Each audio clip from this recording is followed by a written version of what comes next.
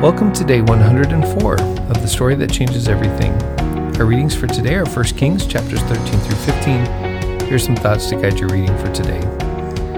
Chapter 13 recounts a strange story about Jeroboam, the new king of the northern nation of Ephraim.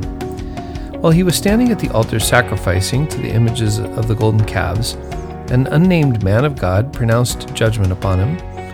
And like Moses' sister Miriam, who was struck with leprosy, Jeroboam's hand was struck by God with a rich deformity. But the man of God prayed for him and healed him. On the way home, the man of God was tricked by a prophet from Bethel and killed by a lion. This story is strange, but it is likely meant to convey all kinds of symbolic meaning. Even though Jeroboam is the first of the Ephraimite kings, already several foreshadowing aspects happen in this story describing where the northern tribes will end up. First, the transformational kingship of Josiah, which will eventually bring down Israel's false worship, is prophesied. Then, there's the truthful witness of the man of God about the destruction of Ephraim, which is eventually believed by the old prophet. And perhaps even the lion is a symbol regularly associated with Judah. And so the lion killing the man of God may reflect the expectation that Judah indeed will eventually conquer and last long after Ephraim is gone. The chapter ends with the statement that even though this happened, Jeroboam didn't change his evil ways, but continued to lead Ephraim into false worship practices. Chapter 14 opens with Jeroboam's son Abijah becoming ill. It's interesting to note that the names of Jeroboam's sons, Abijah and Nadab, are very similar and identical even to the names of Aaron's sons, Abihu and also Nadab. Both Jeroboam and Aaron make golden calves for the people to worship, and their similarly named sons end up bearing much of the punishment for their father's sins. Jeroboam sent his ill son and his wife in disguise to Ahijah, the prophet who had named him as king. The word from the prophet is not good.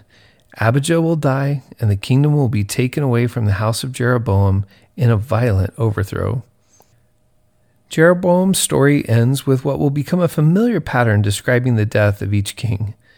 The narrator states that much more information about Jeroboam is available in the Annals of the Kings.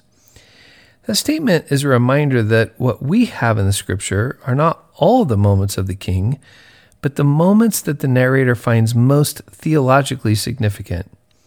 Jeroboam was king for 22 years, but we're given only a handful of moments that define him negatively from the theological perspective of the Deutero-historic writer. At verse 27, the story shifts from north to south and picks up the story of Rehoboam, Solomon's son, the king of Judah. Although he ruled for 17 years, in his case, also, it is only the theologically negative or evil aspects of his life and reign that are briefly recounted in the text. Chapter 15 opens on the brief 3-year reign of Abijam in Jerusalem as the Judean king. He did not follow Yahweh faithfully like his ancestor David, so he was replaced by the reforming king Asa.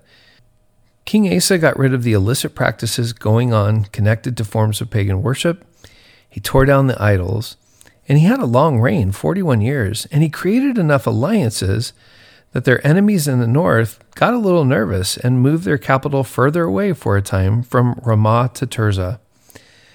At verse 25, the narrative shifts back north to Israel. Like Abijam and Judah, Jeroboam's son Nadab had only a brief and sinful 2-year run as Ephraim's king. As God had told Jeroboam, the kingship lineage of the north would be taken away from his family. Baasha from the house of Issachar rebelled against Nadab and wiped out his entire family, as the prophet Ahijah had declared.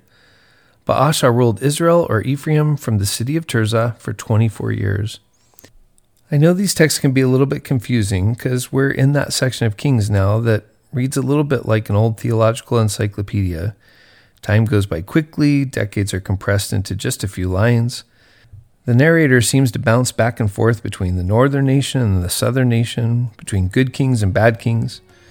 The bad kings lead the people into idolatry. The good kings always draw the people back into fidelity with God.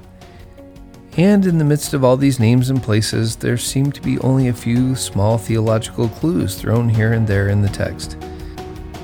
Nevertheless, read these texts slowly and carefully, looking for the small but meaningful theological crumbs scattered along the way. Journal your thoughts, prayers, and questions, and be a leader that helps people discern their idolatries while drawing them closer to God. Our readings for tomorrow are 1 Kings chapters 16 through 18, and we're adding Psalm 44. I'll talk to you tomorrow.